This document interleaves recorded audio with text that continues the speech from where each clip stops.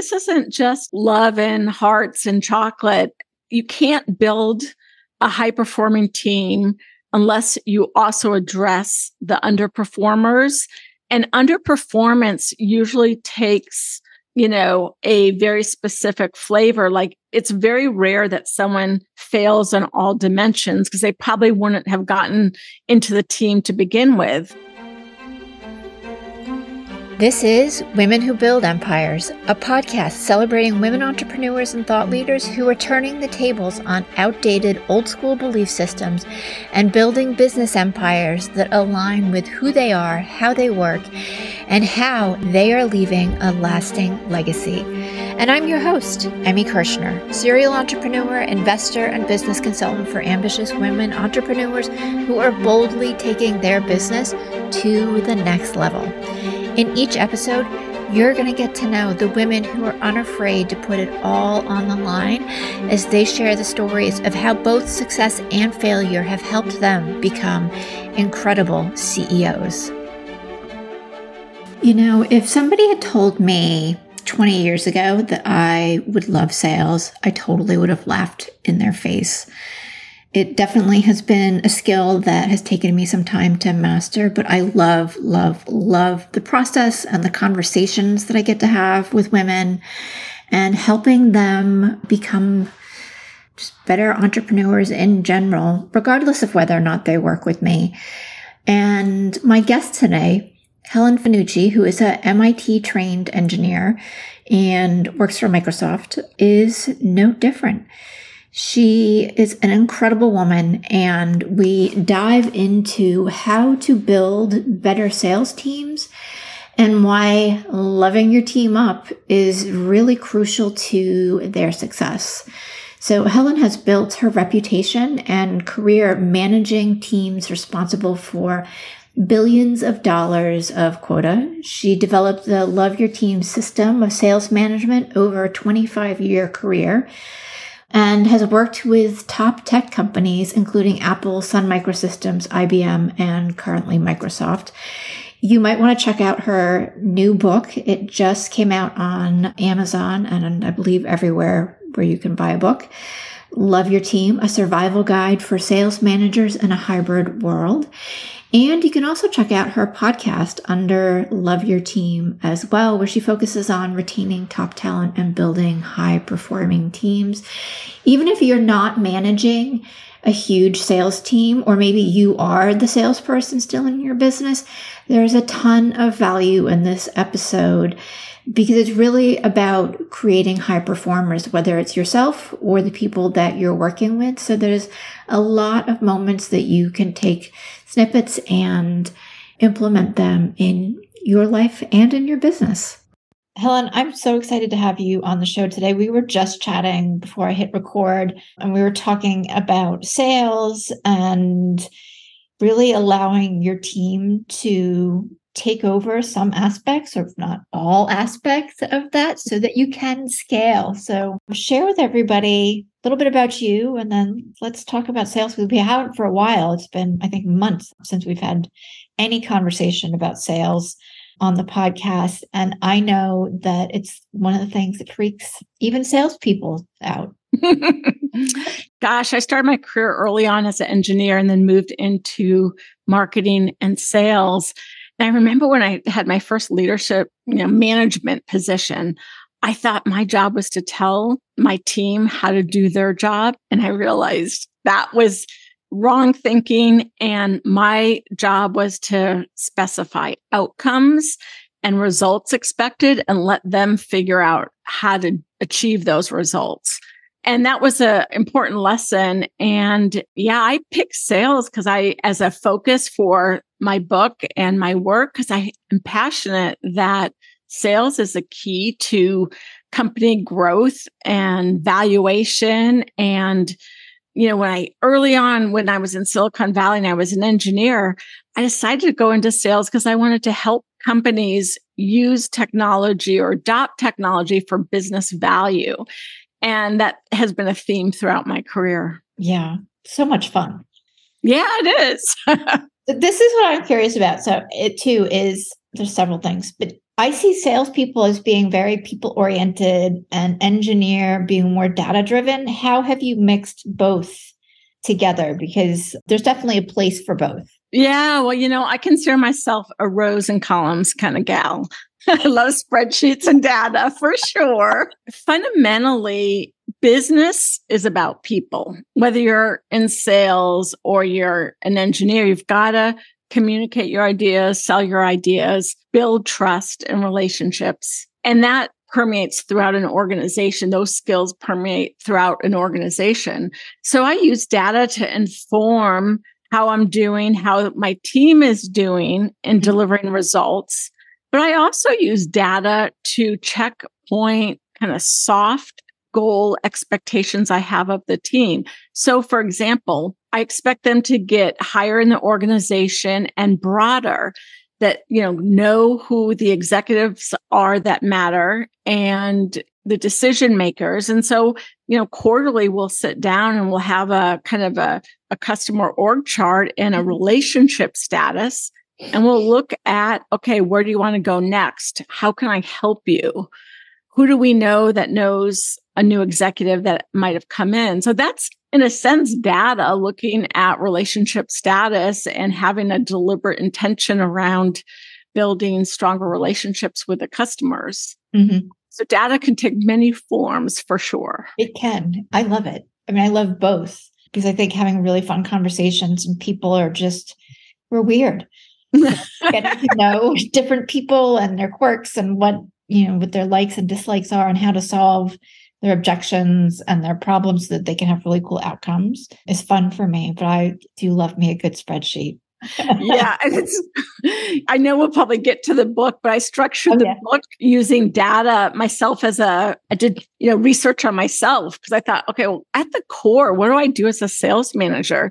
And it's about having conversations with my team and supporting my team. And so I mapped out, okay, what are the common conversations I have and how much time do I spend focused on each? And so my book has 17 essential conversations that sales managers need to have with their team. I started out with 25 and then I consolidated. And so that's kind of, I guess, engineering data-driven approach to breaking down the job of a sales manager and then talking about in a book. Yeah. Well, let's talk about the book. I mean, the book's Love Your Team, a survival guide for sales managers in a hybrid world. It was just published, right? Yes, it came out November 1st. Congratulations. Thank you. It was a big lift, but super proud of it and super proud of the, the receptivity and the kudos I've gotten. It's been gratifying. Yeah. I can only imagine because that's like giving birth. Having not read or not authored a book yet, but having coached several people and some of my friends have written books and been published. It's like, that's a project. It is. Yeah, that's huge. So what was the catalyst for writing the book and why Love Your Team? Yeah, good question. So I felt like I had a positive message in terms of there was a lot of churn and disruption with, the great resignation in the summer 2021 and, 4 million people leaving their jobs every month. So I was giving a keynote at a conference. It was the first in-person conference I had been to, sort of towards the end of COVID, although I don't know that we're really out of COVID yet, but it was July of 2021 and it was for sales leaders. And my topic was sales management in the hybrid world. What does it mean for sales leaders? And so when I got to, the slide I was creating on retaining talent, I thought, okay, support your team, care for your team. But what was authentic for me was to use the word love your team. Because for me, I feel like that's the sentiment managers need to have with their team in terms of all the things that they do on behalf of their team and to amplify their team's success and support them. And I was really nervous using the love word in a business conference. And I said that to the audience. I go, you know what? This is kind of makes me nervous, but I really think this is an important sentiment that managers need to have. And I got such great response that I ended up going with it and using Love Your Team as the name of the book. And then I realized that I needed to have a subtitle because it's not a self-help book. And so I put a survival guide for sales managers in a hybrid world. And I designed the book to be a how-to. And my thesis and approach is your team creates your success. Do you know what your team members care about in their own terms, what matters to them? Because, COVID changed expectations about what matters, flexibility, work-life balance, what have you. And then how are you supporting your team? How are you using your positional power to amplify your team's success or reduce sales friction? And so I make the focus of my book about the team, and it's literally a how-to guide. Like if you're a mountaineering person and you have, a buddy has altitude sickness, you go to the first aid book or the first aid chapter on altitude sickness. Well, let's say you're a sales manager and you're introducing yourself to a brand new team that you've just gotten a new job. Well, how do you go about doing that in a way that begins to set the tone for the relationship? So that's actually the first conversation chapter, is all about how to introduce yourself to the team. I've been on the receiving end of great sales management and not so great. And I can tell you, how you introduce yourself to your team matters. And so I felt like I had a message that was timely, and I got positive feedback. So that's why I wrote the book and then how I structured it. Super cool. Thank you. Yeah, it's different, right? It is different. And I'm curious for you, like, what makes a good sales manager? Because to me, those characteristics and how you introduce yourself, like that carries over to how you're onboarding any new team member, not just you coming into a new position as well. Yeah, it's a good point. So let me, give you more of an example. So introducing yourself to your team, I have 3 slides. The first one is about me and a little bit about my career and my family life and that sort of thing, and some fun facts. And then the second one is my leadership principles and point of view and how I think about what matters, my values, if you will, in leading the team. And then the third one is what to expect from me, like the next step, and whether or not you need to prepare for our next meeting and whatnot, which you don't. I just want to get to know you. But then if the team is small enough, I'll have each person introduce themselves and a fun fact. Then the first one-on-one I have is learning all about them. So it's really all about building trust and foundation for a relationship. So when a new team member comes on board, we have them introduce themselves, fun facts about themselves, their career, that kind of thing. And then I also lay out a structure, a cadence of connection, and do biweekly one-on-ones typically. And by the way, in case sales managers or managers listening to this are thinking, oh my goodness, don't have time for that. I did the math. It takes about 15% of my time. If you have a 40-hour work week, 12 team members, it's about 15% of my time. My point is, you have time to connect with your team. And actually, it's the most important job that you have, because they're the ones that will amplify your success. And if you try to do it yourself, you're going to drown and you're not going to be able to scale. Yeah. I would think spending that time, while it may seem counterintuitive for some people, is actually saving you time in the long run, because people are going to be bought into the mission and the goal and be more motivated and perform better. Yeah, I think that's right. And, I have very little turnover on my team, and people who do leave, it tends to be for promotions and taking on, like 3 of my team last year got promoted to manager roles. So I think that's right. And, the people have always said people leave managers, not companies. And I know some sales managers really want to kind of press their team members for, where's the next deal, or how come your pipeline's not big enough? And there's a pressurized situation. And so I know some sellers have been in fear to tell their manager what's really going on. So I think actually going at putting pressure on your team about deals and revenue is counterproductive.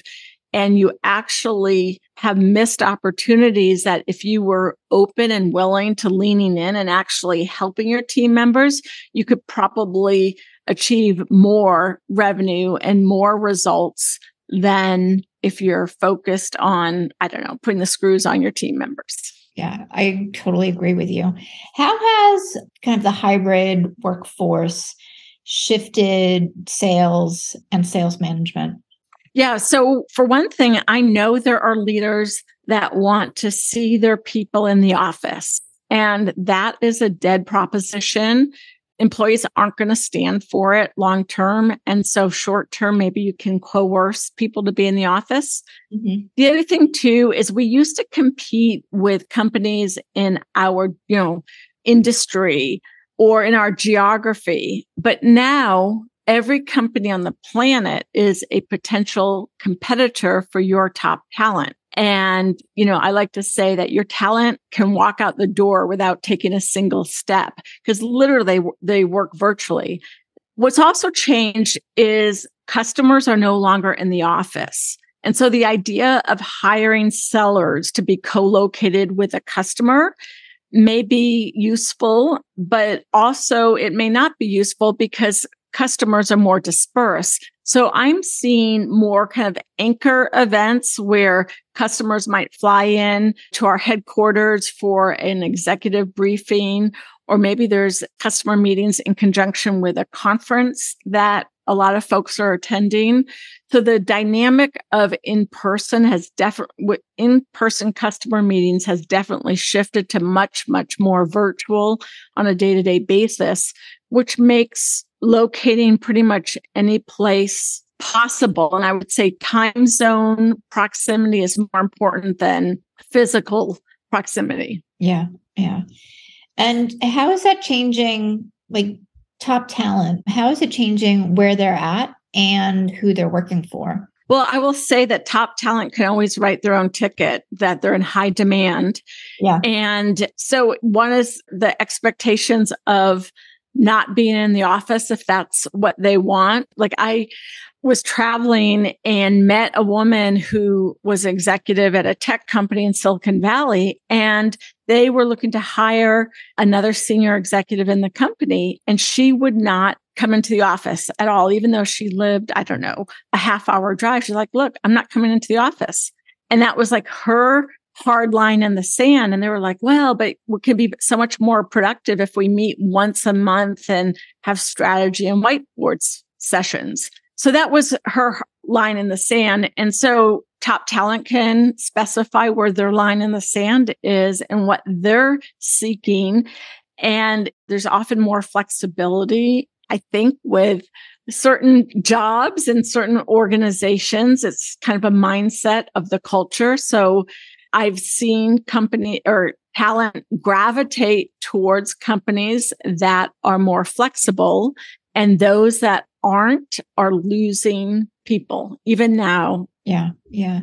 And how can sales managers be more proactive in retaining top talent?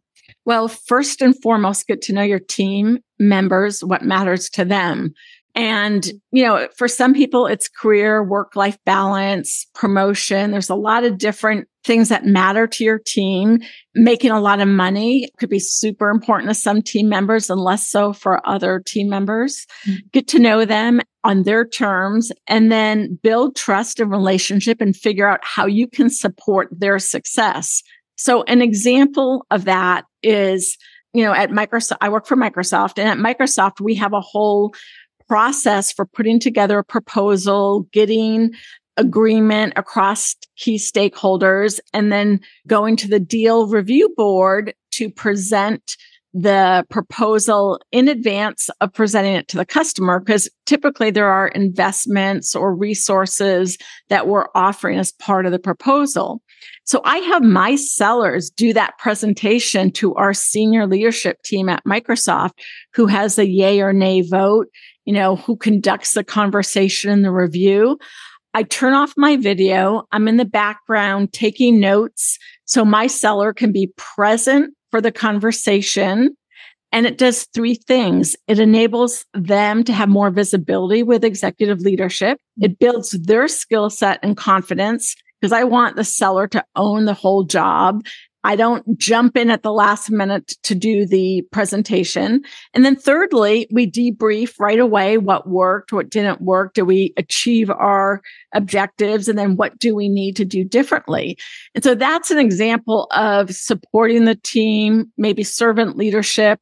Like, I don't know many sales managers that take notes during that kind of a presentation, and a lot of managers want it to be about them and they want to be front and center. And I have a different point of view about what success looks like. I love that. It's pretty simple, but it's effective. Well, it is. I mean, I think that's what I love about it is that it's not about you, right? It's about developing the team members to their best ability. And some of that's sitting back and letting them take the reins because it reflects on who you are anyways. So for me, it's almost like my kids who are finally out of the house. Yay me. But like they're doing their thing and they're both super successful for as young as they are. And like, I don't need to hear people say, oh, you did a great job because I can just see it. Right. I feel that way with my team members. Like they're so supportive and so helpful. And we have that really cool relationship where they can tell me when I'm wrong. Yeah. And by the way, this isn't just, love and hearts and chocolate. You can't build a high performing team unless you also address the underperformers. And underperformance usually takes, a very specific flavor. Like it's very rare that someone fails on all dimensions because they probably wouldn't have gotten into the team to begin with. Right. But for example, if you're leading a cross-functional team in a large sales organization like Microsoft, you've got to be able to work well across the team and build a strong culture and have people want to work for you or with you. It actually work with you. So it's not just about missing the number or quota.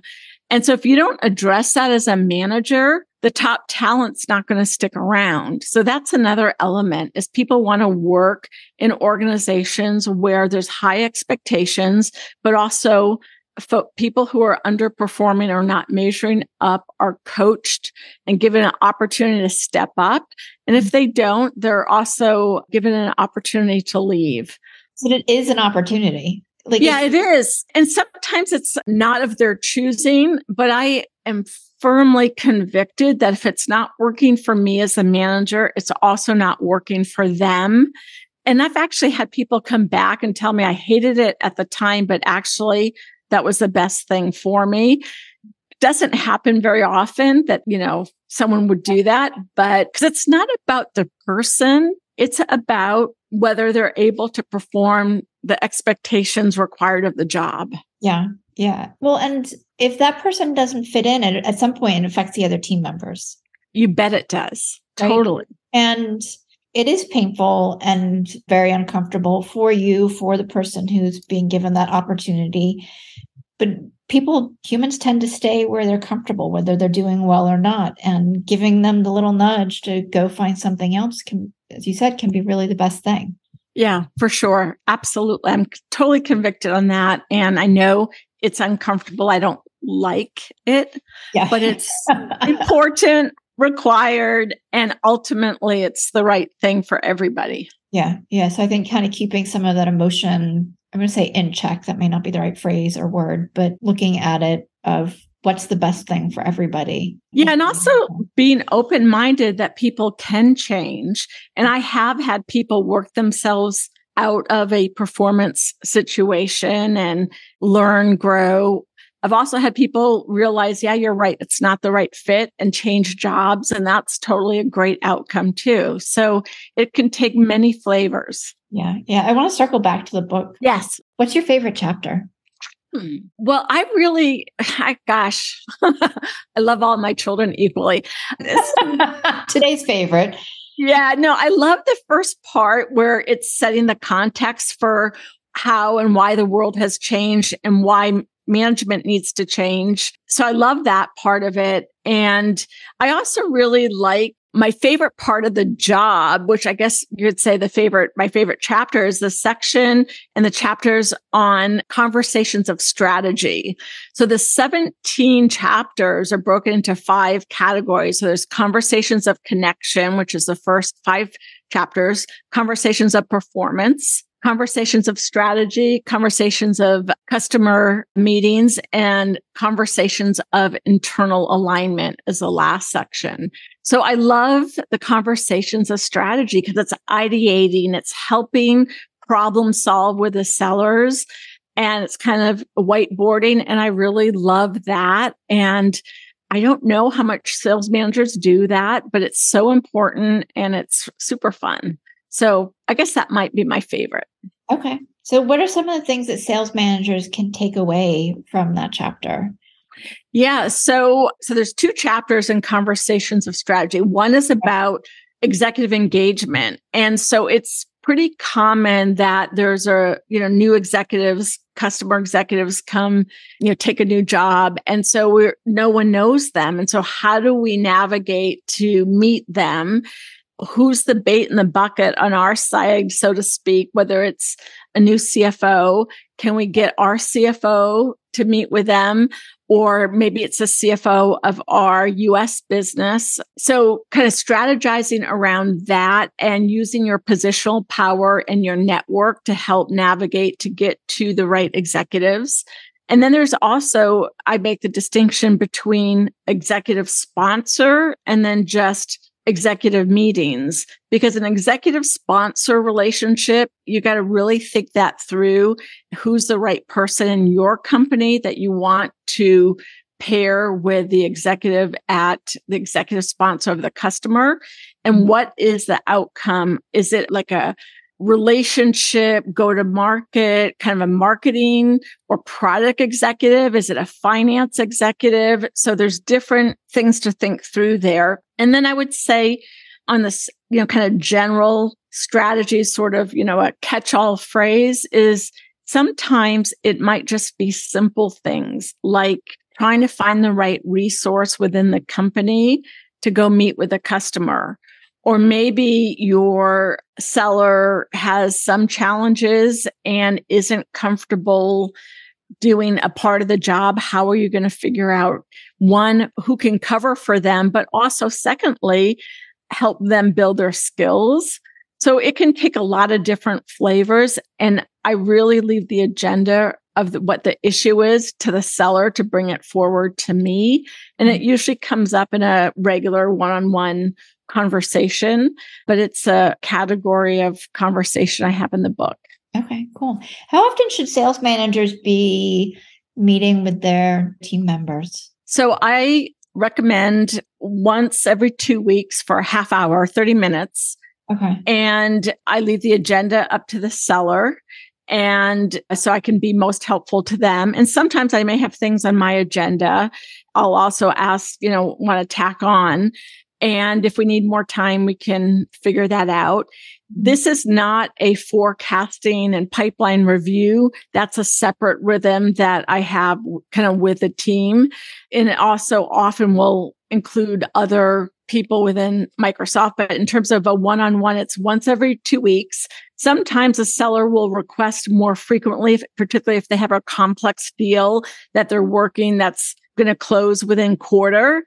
And the other time it becomes more frequently, once a week, is if there's a performance challenge, a performance issue, to make sure we're checkpointing and that the right activities are happening and outcomes. So, but by and large, once every 2 weeks. Perfect. Yeah, that sounds like a good flow too, so that there's some balance of what's going on, because you never know also like what's happening personally. So with those check-ins, you can kind of get a feel for some of that. Right. And I also make it very clear that it's fine to kind of do a drive-by, if you will, ping me, on IM or send me a text on my phone, and I'll make myself available and try to figure out a time to connect with them.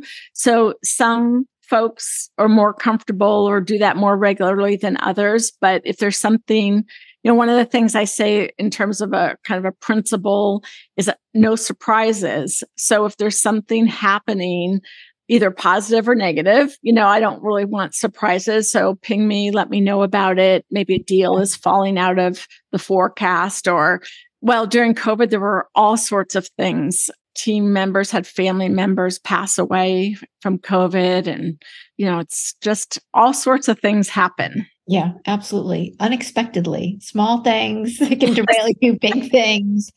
Totally. Yeah. I'm curious too, what's next for you now that the book is out?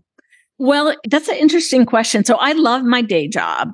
And I know that people write books and maybe they have a consulting business, but I don't envision doing that. But I've had companies or folks approach me on LinkedIn to see if I would kind of do a call with their leadership team and talk about some of the things in the book. And so I've been surprised that, there's folks that are making it required reading for their managers, whether they're in sales or not, or for a sales leadership team. So I do my first one of those kinds of conversations next week. So I do want to be helpful to others and happy to have those conversations. Also, I've been asked to do some keynotes at conferences and do it virtually. I have to say my preference is not really to travel these days. And I want to make sure that I, have focus and time with my day job, which is important to me. Absolutely. So that's, I don't see changing my life other than it's nice to have the book launched and done, because it was kind of a heavy lift. So yeah, that's a huge project. Would you write another one? I don't envision that, quite frankly. And knowing how long it takes for material changes to be made. When people buy technology, the technology is the easy part. The people change, the culture change. That's hard. And so I think my book will be relevant for a long time to come. Oh, absolutely. And I hope that I can also be helpful and relevant. So I'd be happy to, continue to do kind of one-off meetings with leaders. Thought leadership is one of my areas of focus in my day job. So the one thing that's nice is that the book provides a forum for thought leadership, and it also fits into a lot of the things that are relevant with our customer set, like hybrid work and how do we make sure our employees are engaged, and what about quiet quitting and all of that we've been reading about, which in my mind is a sales management or management opportunity or gap if they're not engaged with their team. So, oh yeah.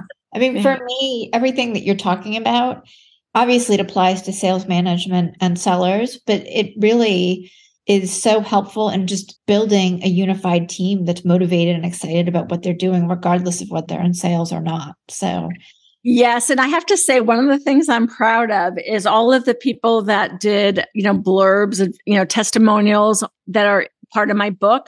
All of them have worked for me in the past.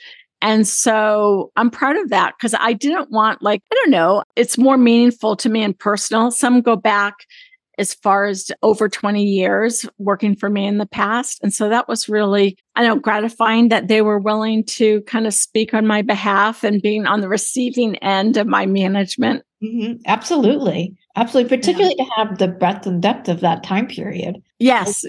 Your consistency as a leader and your ability to really find the right people, but also bring them into your sphere and the culture. It's almost like you're creating a mini culture within your team. For sure. Yep. Mm-hmm. And I do think leaders have that responsibility and opportunity to create a culture in their team, even if around them, maybe the company culture is less than ideal. I still think there's an opportunity to do that.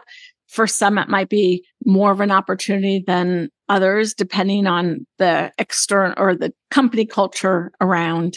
Yeah, so cool. Share with everybody where they can find the book. On Amazon.